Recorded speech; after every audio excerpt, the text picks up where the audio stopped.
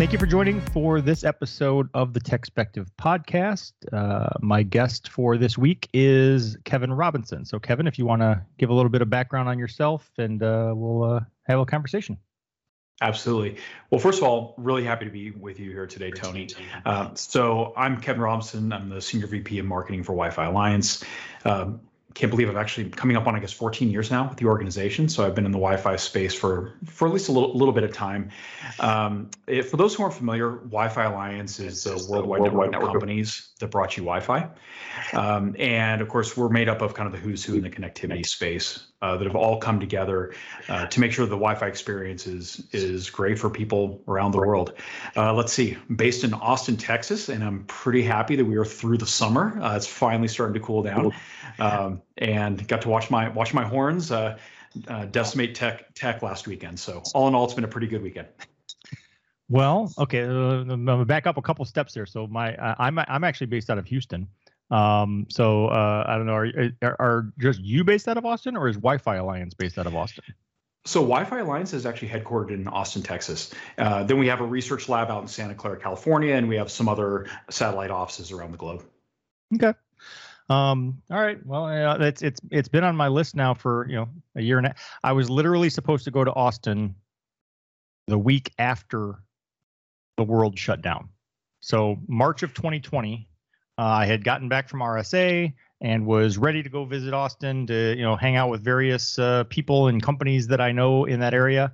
And, and now here we are. a year and a half later, I'm still on the house. Yeah, who would have thought that March 2020 that we'd be here right now? But I guess I'm sure we'll kind of get into this in the discussion. I think that, any people's perspective on Wi-Fi has certainly changed over those past 18 months, in terms of just how critical it's been for many of us to get through this difficult time. So, yeah. All right. Well, I don't want to date myself, but I'm old enough, and I've been working in IT long enough to have been there when we started rolling out Wi-Fi. We did not have Wi-Fi when I started working in IT, and then it was a novelty. It was a thing we were rolling out, and it was I have to say it was actually very nice to be able to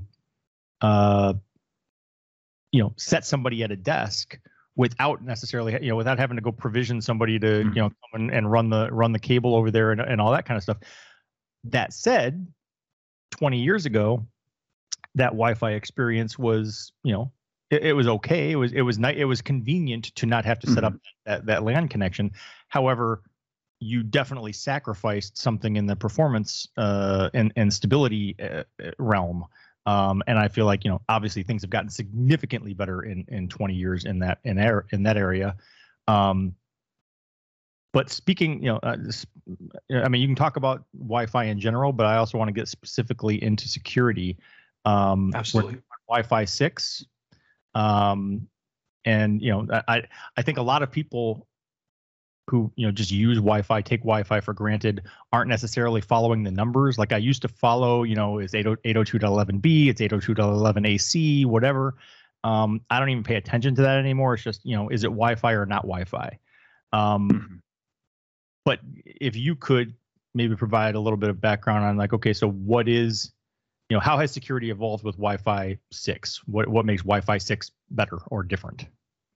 Sure, and I'm sure in the duration of this podcast we'll get into a lot more detail on kind of the specifics of some of these security capabilities. But the main thing probably for people to understand is that Wi-Fi 6 is the first generation of Wi-Fi that required WPA3. So Wi-Fi 6 is today's generation of Wi-Fi. And as you alluded to, there are certainly those of us in the industry who really are intimately familiar with the alphabet soup that are the IEEE 802.11 standards, right? But the reality is many people have a hard time keeping up with all of that. And so by going with this kind of sequential nomenclature, it becomes much easier for somebody just to say, you know what, I need the latest generation of Wi-Fi. Wi-Fi 6 is it, and then they go purchase that. And so by tying these security, kind of these significant security advancements to those generations of Wi-Fi, makes that simpler as well, because it's, if you have the latest generation, you're going to have the latest security requirements, generally, and that's the case with Wi-Fi 6. So again, WPA3, every single device that supports Wi-Fi 6 is going to have the latest generation of security. And then one step further, when you talk about Wi-Fi 6E, which I'm sure you and many of your listeners are familiar with, is Wi-Fi 6 extended into the 6 gigahertz band, that 1200, massive 1200 megahertz of spectrum that's now available in the US and is kind of rolling out around the world as well. Wi-Fi 6E requires that every connection, if it has security turned on, is using WPA3, right? So not only do the devices have to support it, but that is what is mandated, is used in that band. So again, a lot of steps forward, just making sure that it's simpler to, or less error prone, that the user can't inadvertently choose, let's say, the wrong security, because as we'll get into this, I'm sure later in the show, all the tools are there for Wi-Fi to be as secure as anything out there, and a lot of this is about making sure that people are using it, they're configuring it correctly, and again, I'm sure we'll get into that a bit later. Well, and so from my understanding, and I think that configuring it correctly is one of the really kind of one of the hurdles, and I think that over time it's gotten better, and Wi-Fi 6 makes it significantly better in that it's more automated or more by default. So like one of the things that I've been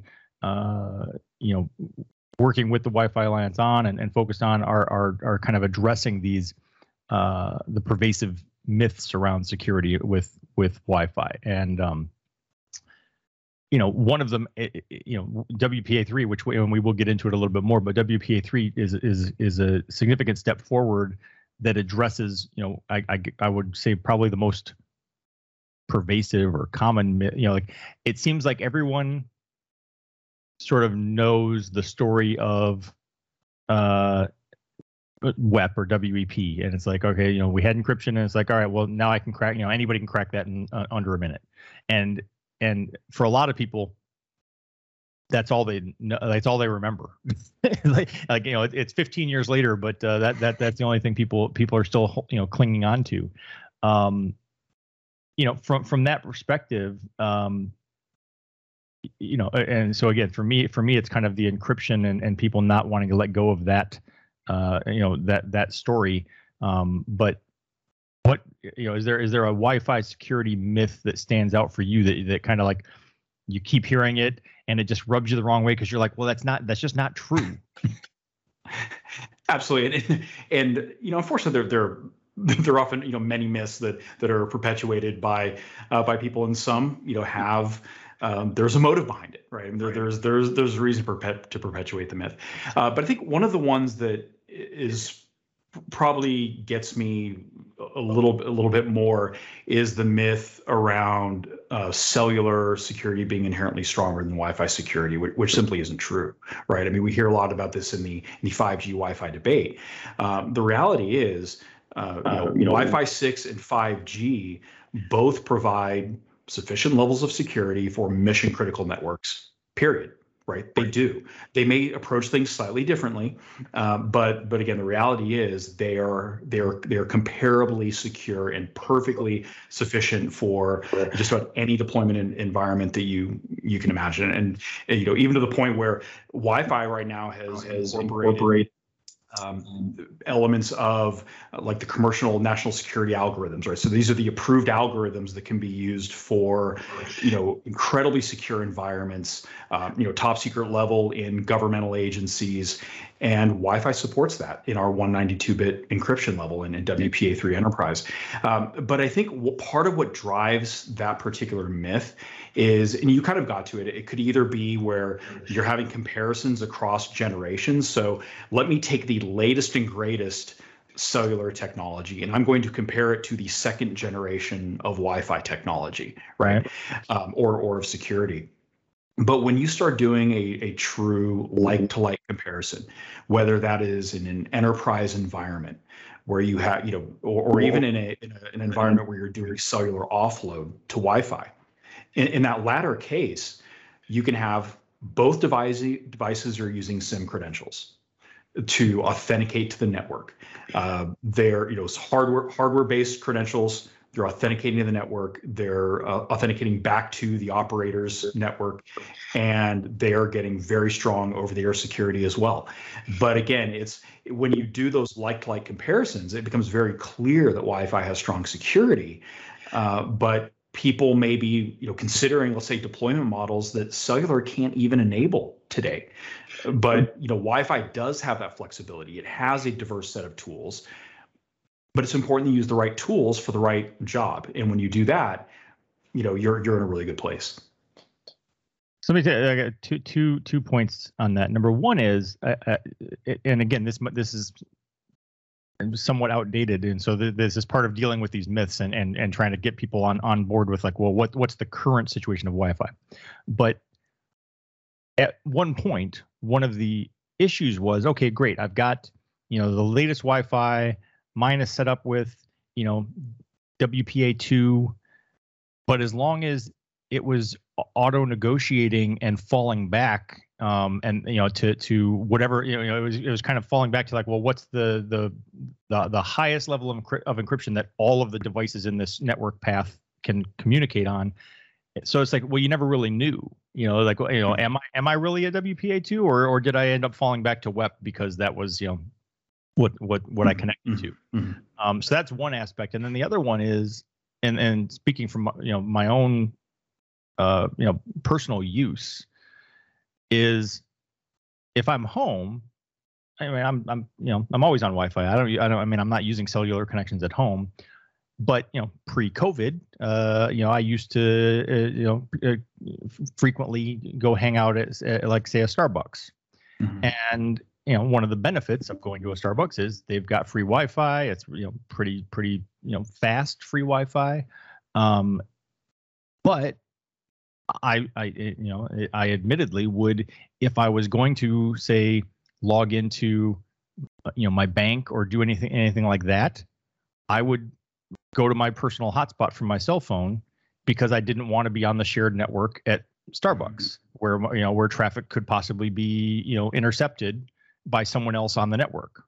And it's, maybe my perception on that is wrong. Maybe I'm either overestimating the cellular security or underestimating the Wi-Fi security, but that was just my perception was, hey, this is fine for, I'm checking my email, I'm, shopping on Amazon or whatever. Mm-hmm. But when I got to things that I felt were sensitive, I was like, yeah, I don't really want to do this on the, open network at Starbucks. Mm-hmm.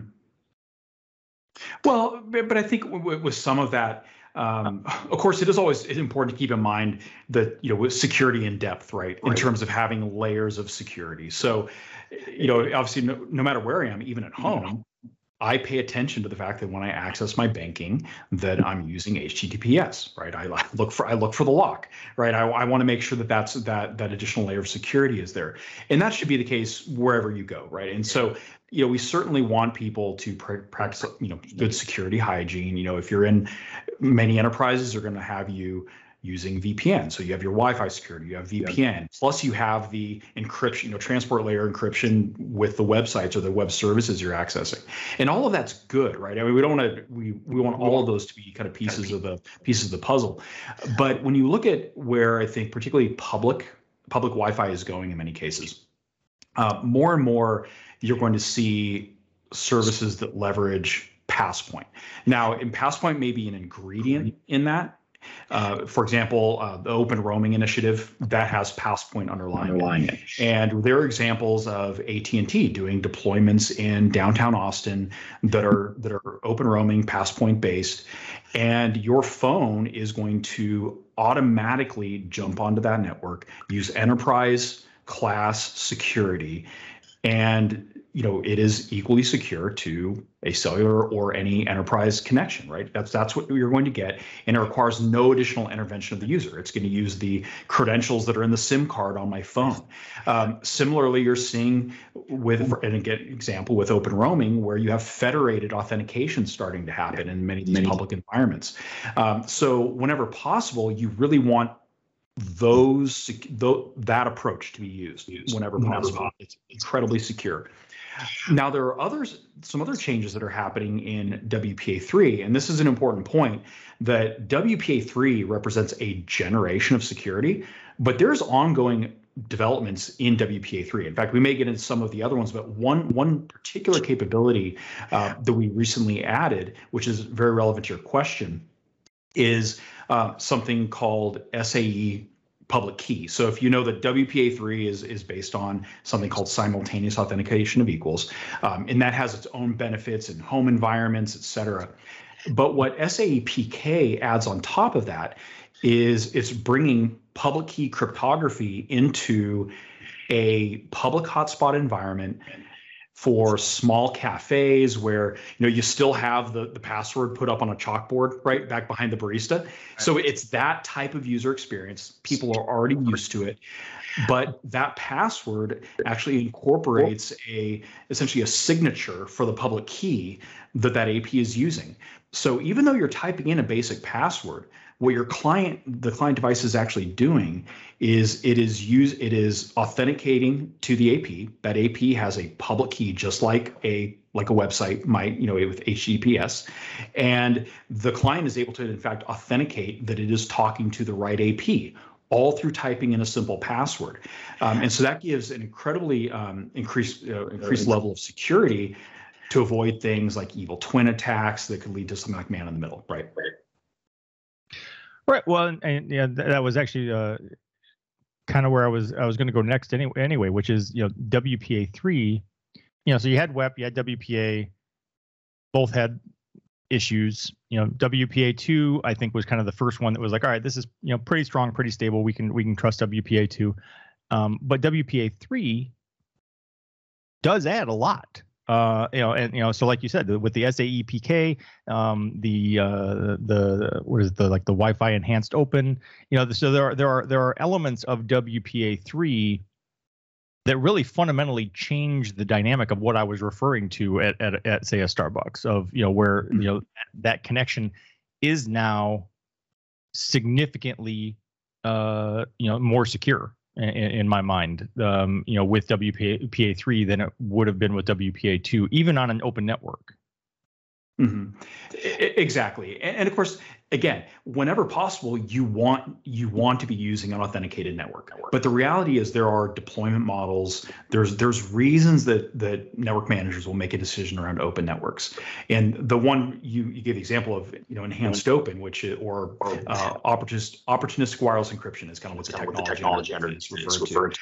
But what it is it is truly it's opportunistic encryption where you're not authenticated, so it's not going to protect you against every sophisticated attack.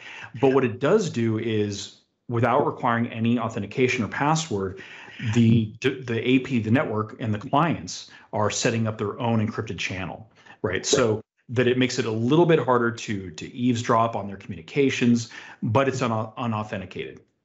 Now, the more typical deployment deployments in WPA3 with the passwords that everyone have become accustomed to for the last 20 years is brings its own benefits, right? So in WPA3, the personal flavor, right? So that's password based. You're going to get natural password selection, right? So a lot of the complexity rules that were often associated with Wi-Fi passwords become less important. What's really important is that the password is difficult to guess. So I might come up with 4 words that, 4 random words, concatenate them together and say, that's my password. It's easy for me to remember. It's natural for a user to remember.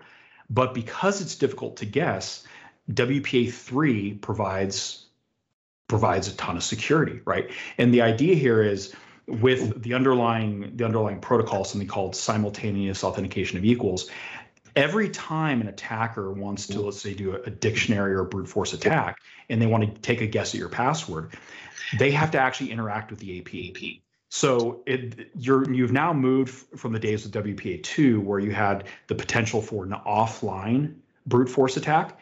Now it has to be online. So the AP knows every time that an attacker is making a guess at the password, right? So, hey, is it A? No. Is it B? No. Okay, at some point, that gets wise to it, right? And so that adds a level of security. In addition, you have the same user experience that you would have with WPA2. And then finally, WPA3 Personal introduces forward secrecy, which was not something you had in WPA2. And again, many of your listeners probably know this, right? But for those that maybe not, essentially what this means is I can have an encrypted communication with you. And at the end of that communication, I could literally tell the entire world, this is the password we use to set up that connection. And an attacker still could not go back and decrypt our traffic, right? So you have to actually have had the password prior to capturing the packets or listening in on that conversation. So that's a pretty substantial improvement that comes in, and it's totally transparent to the user, but they're getting it through WPA3. And then the final piece is the enterprise level, and I kind of alluded to this, that there is a new 192-bit level of security, which, and the key thing here is it provides consistent security across all of the various cryptographic tools, right? So when you look at authentication, authenticated encryption, key derivation and confirmation, management frame protection, all of these things are kind of tools, right, that are used to secure a network or to allow a network to operate and keep it secure. With this 192-bit security, you think of it almost like a knob, right? You have level 1, you have level 2, you have level 3. And whatever level you set that at, like the 192-bit level, this ensures that all of those links of the chain, if you will, are of consistent strength, and you don't have one link that is weaker than the other. So again, and that's just in the baseline version of WPA3, and we continue to evolve the WPA3 security generation over time. As you were talking, we were talking about the 192-bit. I was going to say one of the things that I've maintained as long as I've been writing about security. We always talk about, it's X, 256-bit, 192-bit, 64-bit, whatever the encryption is, and then there'll be someone, some part of the story that says, given a standard high-end computer, it would take 423 years for an attacker to crack this key. Mm-hmm. And I was always like, unless they guessed it on the first try. I'm like, you're assuming that it's going to be the last guess. But even if I'm brute forcing, if your password is A, I'm going to hit that pretty quick. Well, but it is actually important with SAE because if you may recall, in WPA2, the passphrase was directly used in deriving the network keys. Right. So like your PMK is an example. So that the actual key material that's used in the network encryption. And with WPA3, the password passphrase is only used for authentication. And then it goes through a process of actually deriving a random key, which is cryptographically secured because the machine is coming up with something that is truly random for the 128-bit, right? So it's not, whereas again, let's say I put in Fluffy, because that's my dog's name, right? Not a good password, by the way. I'm not recommending you do that, right? But let's say I put that in. Well, there's, that's probably in some rainbow table somewhere where somebody's already derived essentially the keys that would flow through that for WPA2. Well, with WPA3, they have to actually be able to guess that it's Fluffy, right? And yeah, they would get to it eventually, but there's a disconnector, if you will, an independence between the authentication and the encryption keys. And so that's a very important point that is relevant to WPA3. Okay. Going back to what I had sort of referenced at the beginning, can you explain, how does, with WPA3, is there fallback, or how does that fallback work? So if I'm using Wi-Fi 6 and I've got a Wi-Fi certified device that's, in WPA3 is required, but I'm connecting to a network that maybe doesn't have that, am I still falling back? So there's two distinct modes, right? You have a transition mode, and this is the reality is this is one of the challenges that always comes along with having 14 billion legacy devices in the field, right? I mean, that's is the ability to allow these other devices to connect. Now, So there are distinct modes. There is a WPA3 mode, which only allows WPA3. And then there's transition modes, right, that allow essentially both either a WPA2 or a WPA3 device to connect. Now, in an enterprise environment, what you might actually see is the IT administrators don't use the transition mode and they have distinct networks, right? And they say, okay, well, this is a WPA2 network. We're gonna have certain policies around what those client devices can do. Let's say we don't let them talk to the other virtual LAN, the other VLAN that those other devices are on. So there's things that a sophisticated enterprise is probably going to do. Now, but one of the things that WPA3 has now is it's called essentially transition disable. But essentially, if you're familiar with like HTTP strict transport security, that concept in web, right, where essentially a website will communicate that every page you ever get from that site is going to be HTTPS. You have that same type of capability with a WPA3 network. So once you as an administrator, whether this is at home or in an enterprise environment, know that your devices are all WPA3 capable, you flip this on, and the first time that those devices connect to the network, they see this and they say, aha, I will never connect to this network again using WPA2 because it has now been disabled. And in fact, they actually save that in the network profile. And so if an attacker, let's say, came up and said, I'm going to put up an evil twin and I'm going to enable WPA2 on that AP, and I'm going to use that to try and downgrade attack those clients, they're going to say, no, the network already told me that I should never use WPA2 again, and so I'm not going to connect to you. So yes, it's one of those kind of necessary things that often you have to have these transition modes, but then we also have mechanisms to essentially turn off that transition capability. Right. No, and and I can relate to that. I mean, so like this goes back a ways because this hasn't come up recently, but in the traditional historical, Windows versus Mac, Microsoft versus Apple, debates,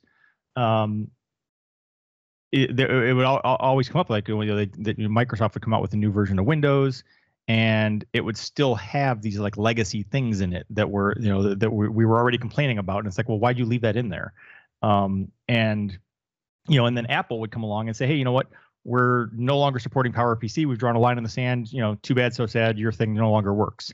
And I was always like, yeah, see, Apple could get away with that, because they had a much smaller base to play with. I mean, like Microsoft can't just draw a line in the sand and say, hey, you know what? None of you can connect anymore. and Wi-Fi is sort of in the same boat. I mean, I've got, I can't actually. I could tell you. I could go into my Eero settings right now and tell you how many devices are connected in my house. But when I do look at it, I'm generally blown away because it's like, yes, I know my computer is connected. I know my phone is connected. My wife's computer, my daughter's computer and phone. So those things off the top of my head, I'm like, yes, I know of those things. And then you look at the list and you see like, oh yeah, well also my TVs and my refrigerator and my, my Nest cameras. And it's like, all of a sudden I've got 70 devices, connected to my Wi-Fi network, even though if you had asked me off the top of my head, I would have listed like, 10. Mm-hmm. Right. There's all those little things that you don't necessarily think about that are connected to your Wi-Fi network. I think one of the great things about Wi-Fi as a technology and it's, 20 plus years that it's been around is it really puts a lot of those choices in the network owner, whether that's me at home, you at home, whether that's an enterprise. At the end of the day, it's your call when you upgrade devices. There's very little forced obsolescence, right? But then, but kind of coupled with that, there's the work that happens on, okay, how do we maintain backward compatibility? How do we do it securely? How do we do it efficiently? And where there are kind of demarcation lines where it makes sense to be able to kind of draw a line in the sand, the industry is going to help do that. And I think Wi-Fi 6E, I mentioned this earlier, is actually a good example of that, where the industry said, okay, this is greenfield spectrum for Wi-Fi, right? 1200 megahertz. What type of legacy or backwards compatibility are we going to bring into that band? And the answer was very little, right? So if you look at the 6 gigahertz band, it's Wi-Fi 6 only. You are not going to have legacy support for Wi-Fi 4 and 5 because those devices don't exist in the band, right? It's not necessary. We're only bringing WPA3 into the 6 gigahertz band. Why? Because every 6 gigahertz device, every Wi-Fi 6E device has the capability. You don't need the backwards interoperability. So wherever possible, of course, you want to raise the bar on security, you want to raise the bar on performance and efficiency, but then you also need to have the tools in place for those environments where you do truly have a need. I know one of those we always heard about is, there are, as an example, like barcode scanners that are in some warehouses that will have, a decade's lifespan. And that's a reality, right? And so one of the great challenges for the industry, again, is how do we make those trade-offs? How do we provide the right tools to the network administrators that when they want to make the move, they can make the move and they can do it securely? Okay. Switching a little bit off of the security aspect, I would like I was talking about being around when we were rolling out Wi-Fi in the first place, and that obviously there was a trade-off. I had a 100 megabit per second LAN, and I was connecting people at 10 megabits per second on their Wi-Fi, and as new 802.11 standards rolled out, that kept getting faster and faster.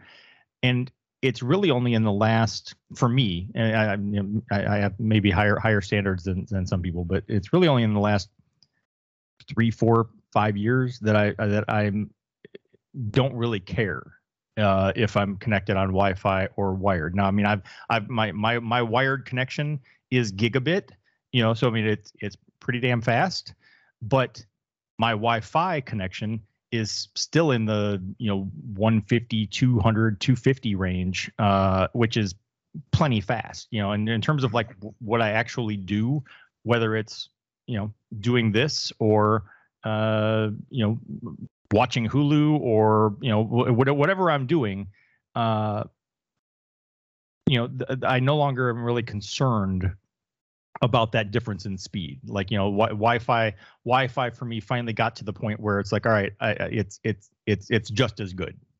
I don't have to consider the trade-off anymore. Mm-hmm. No, absolutely, and I think that you're especially seeing this in service providers, right? And fixed service providers, where as they're moving to gigabit speeds and ultimately looking to 10 gigabit in the home, right? They're seeing that Wi-Fi, with a lot of the developments we're having, can deliver essentially the full capacity of what they're bringing into the home into every square foot of the home, right? It's whether that's using, let's say, multi-AP solutions are able to do that. In some cases, if you have you may be using a combination of wired and wireless, but no matter what type of environment you're in, you're with things like Wi-Fi 6, with coming of Wi-Fi 6E, again, multi-AP architectures for the Wi-Fi networks, you are going to be able to deliver that, gigabit. If it's coming into your house, you're going to get it in every device. My smartphone right here, it's getting 900 plus megabit per second, right? Now, unfortunately, my coming into my home, I'm only sitting at 200. So my in-home transfers are going to be running at that higher speed. But I am able to get the full benefit of whatever I'm paying my service provider for, wherever I am in my home, to include in my backyard. And that's, that truly is kind of the freedom to do whatever you want, wherever you want, because of the advancements we've seen in Wi-Fi. Yeah. I just while you were talking, I'm like, I just did the speed test on my phone real quick. So I'm on the Wi-Fi on my home network. I'm getting 438 right now. So it's plenty fast. And also to talk about the multi-AP, that also was another thing that like traditionally was more of an issue for me. Like, it didn't matter if I had the Nighthawk, router that has 17 antennas sticking out of it, and it looks like something from a Aliens movie. I just, I could not get like a solid, stable connection everywhere in my house. Like it worked where the router was, but I have a decent sized house, and if I was upstairs on the other end of the house, it's like it was kind of shaky. And I'm sure that technology also improves over time. But once I switched to this mesh network with Eero, where I've got an access point here and one in the bedroom and one upstairs, and it's gotten much better. Like I don't have to worry about that as much, or really at all. Like you said, it doesn't matter if I'm in my backyard, if I'm hanging out at the street at the end of the driveway. I've got the range because the entire house is covered by this mesh network, as opposed to trying to have one access point in my living room that somehow is beaming through all of the walls and all of the ceilings and floors and managing to get everywhere, which, a lot of devices have a problem with. I mean, at some point you have physics, right? And that's what you're ultimately dealing with, especially, I'm one of those people who's very lucky. I have drywall construction, so I get really good range out of the APs. I've got multiple APs, but the APs in my home. But, if you've got concrete construction, if you're in areas in Asia, the ability to deliver that speed wherever you are is important. Things have really just changed. I mean, we've got so used to, partially in part because of the freedom of Wi-Fi, we've gotten used to, we want to do what we want to do where we want to do it, right? And so I don't want to be tethered to, okay, I'm doing a high performance application, I need to be in my office because that's where, that's the best signal is. You see a greater focus overall in the industry on the quality of the experience being consistent throughout the entire network area. There's sufficient capacity, that the performance is high enough, the latency is low enough, no matter where you are. And mesh is just one of the items that's helping to do that. Wi-Fi 6 overall has a lot of great capabilities, things like OFDMA, uplink MU-MIMO, et cetera, that are going to give that consistency in a home environment. And I think you should expect that evolution is going to continue with future generations of Wi-Fi. Okay, so now I want to say we've probably hit on most, if not all, of these already, but just to kind of sum it up in one question, are there any specific features of Wi-Fi 6 or WPA3 that are especially beneficial for a home network, for a consumer just at home? Because like I have not upgraded mine. My Eero is still whatever the previous generation was. I don't have the latest Wi-Fi 6 one. So, so sell me. Why should I upgrade? Well, so we already talked about it a bit before. With WPA3, you do get a significant bump up in security because of that resistance to password guessing. Right, so it's a simple to remember, it can be a simple remember password, but providing very strong security protections. And then, that's a required part of Wi-Fi 6. Now, I think that the other push is just Wi-Fi 6 brings a ton of great performance improvements in the home, particularly around the consistency of the experience that you're going to get, the ability to deal with all manner of devices. I think I don't know if you said that, Tony, that you had 20-something devices in your home. That's actually not all that uncommon nowadays. But those devices often are very different. So you might have something like a sensor that really doesn't send a lot of data, but the latency maybe is important to you. Or maybe you've got an AR/VR headset, and they have very different traffic profiles and very different needs from the network. And Wi-Fi 6 really provides tools that let the network tailor the experience and tailor the connectivity service, right? The traffic to those devices based on what the device needs to do. Again, from things like OFDMA, and that's going to be important. With Wi-Fi 6E, I think what you're going to see there, particularly as you get into more multi-AP deployments, well, now you've got 7 of these super wide 160 megahertz channels in the US. That is incredibly important if you're in any type of a dense area. Let's say you're in a condo in a city, or maybe you even have neighbors that are nearby.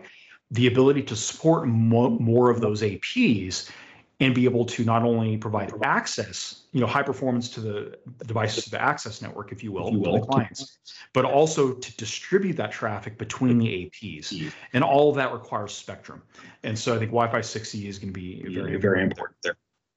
But just the other thing, again, around WPA3, and this is incredibly important to remember, we've talked about some of the baseline features, and then we've talked about some of the features that have come over just the last year or so to WPA3. That certification, Wi-Fi certified WPA3, is evolving over time.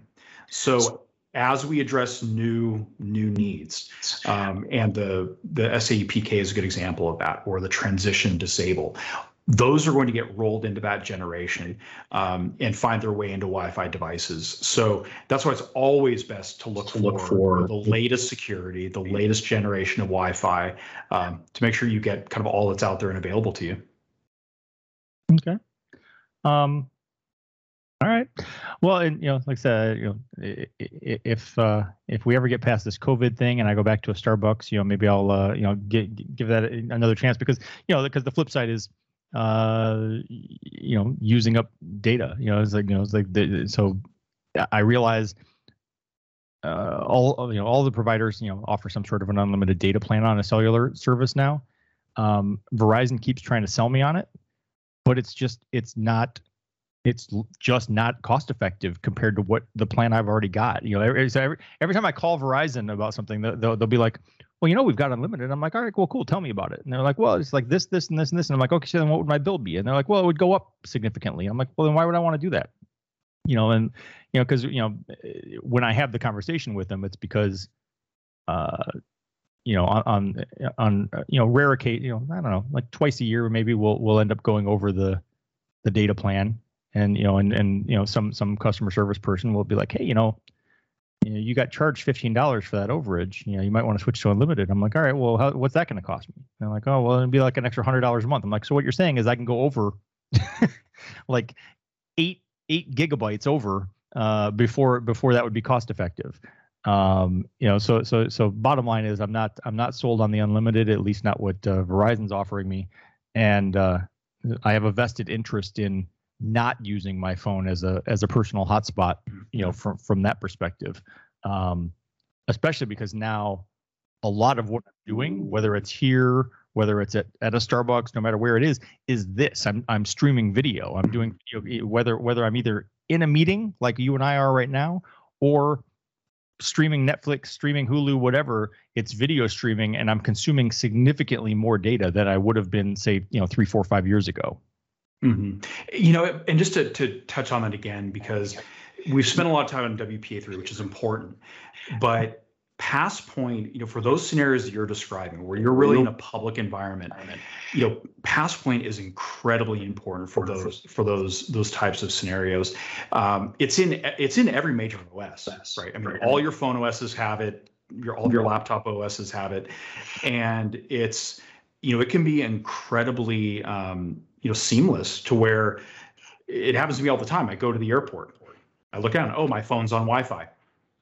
Didn't do anything, but it's connected. It's using a strong, enterprise class connection. It's doing that based on a roaming profile with my mobile operator.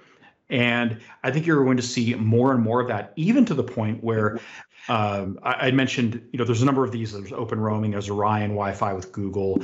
There's a number of these initiatives out there that are doing or federating having a federated process to the authentication, where it even starts making sense for enterprises on your guest network, for example, to enable this. In fact, we're doing it. We're going to be doing it in the Wi-Fi offices very soon, to where a guest comes in, and rather than giving them a password, their phone is going to automatically roam onto that network and provide a secure connection. So the tools are there. I think we're seeing it really get traction, particularly with some of these federations that are getting set up. And I think the vision definitely long term is you really don't want any unauthenticated connections. You want everyone having strong security, whether it's using something like Passpoint or whether it's using this new capability in WPA3 with the SAE-PK that gives you the same type of protections, but with a password that's up on a chalkboard, for example. So yeah, it's a great time, and hopefully you'll be in a Starbucks soon, and not closed up in your office for too much longer. Yeah, I mean, not that I'm itching to work in a Starbucks, but it would be nice to at least have that option. And so, in wrapping up, I want to say, you started off talking about Texas, UT beating Texas Tech, and I've said I don't really care that strongly about either of them, but my son graduated from Texas Tech, so I do have to lean that way. Okay. But when he was there, I only went to one game. And they lost. Texas Tech lost, but it was my first exposure to Patrick Mahomes. And having seen him play at Texas Tech, I would not have predicted that he would emerge as the next generation Tom Brady. I mean, he basically is the next generation QB right now, and which I find to be very impressive. Given, like I said, I mean, he was okay, but watching him at Texas Tech, I didn't get any idea that he was a superstar. Yeah, and there's no hard feelings. My mother-in-law, in fact, went to Tech, so it's not as strong a rivalry, let's say, as some of them, where the emotions get a little bit more heated. So I have a son right now at Texas A&M Galveston, and actually that's a whole different experience, because I'm like, Texas A&M is, I mean, every college has there's a loyal base. I mean, I'm from Michigan. I only went to U of M a semester and a half, but I consider that to be my alma mater. So I'm a loyal Michigan fan, but I'm like, Texas A&M is like a cult. They've gone beyond you're just loyal to your school to there are so many of just weird rituals and stuff, and I'm just like, okay, what are you guys doing? You're supposed to just be getting an education. Why are there weird cult rituals going on? So it's a unique experience at A&M. But anyway, I mean, do you have any other? Is there anything we didn't hit on as it relates to Wi-Fi or WPA3 that you wanna wrap up with? I don't think so. I mean, I think we hit all the main points, and I guess just in closing, just reiterating how important it is for users to be looking for the latest generation of Wi-Fi, the latest generation of Wi-Fi security, and lastly, but equally important, that they're getting Wi-Fi certified gear, because a lot of things we're talking about in terms of requirements and what are we requiring devices to do in their behaviors, that's really validated through Wi-Fi certified. And so whether it's for your home, whether it's for the enterprise, looking for that really does ensure that you're having the latest, greatest protections in your devices. Okay. All right. Well, I guess I'll go take a look at what's the new Eero going to cost me, and see if I want to make that upgrade. But yeah, it seems like it might be a worthwhile investment. So yeah, I want to thank you for taking the time to join me, and it was a good conversation. Absolutely, it's been a pleasure to be here, Tony. I appreciate you investing your time to listen to the podcast, but I also invite you to engage on social media. Please go like our Facebook page and follow @TechSpective on Twitter and Instagram. You can feel free to let me know what you like, let me know what you don't like, let me know if you love it, let me know if it sucks, and let me know what products you'd like to see reviewed or what questions you'd like to see answered in future posts.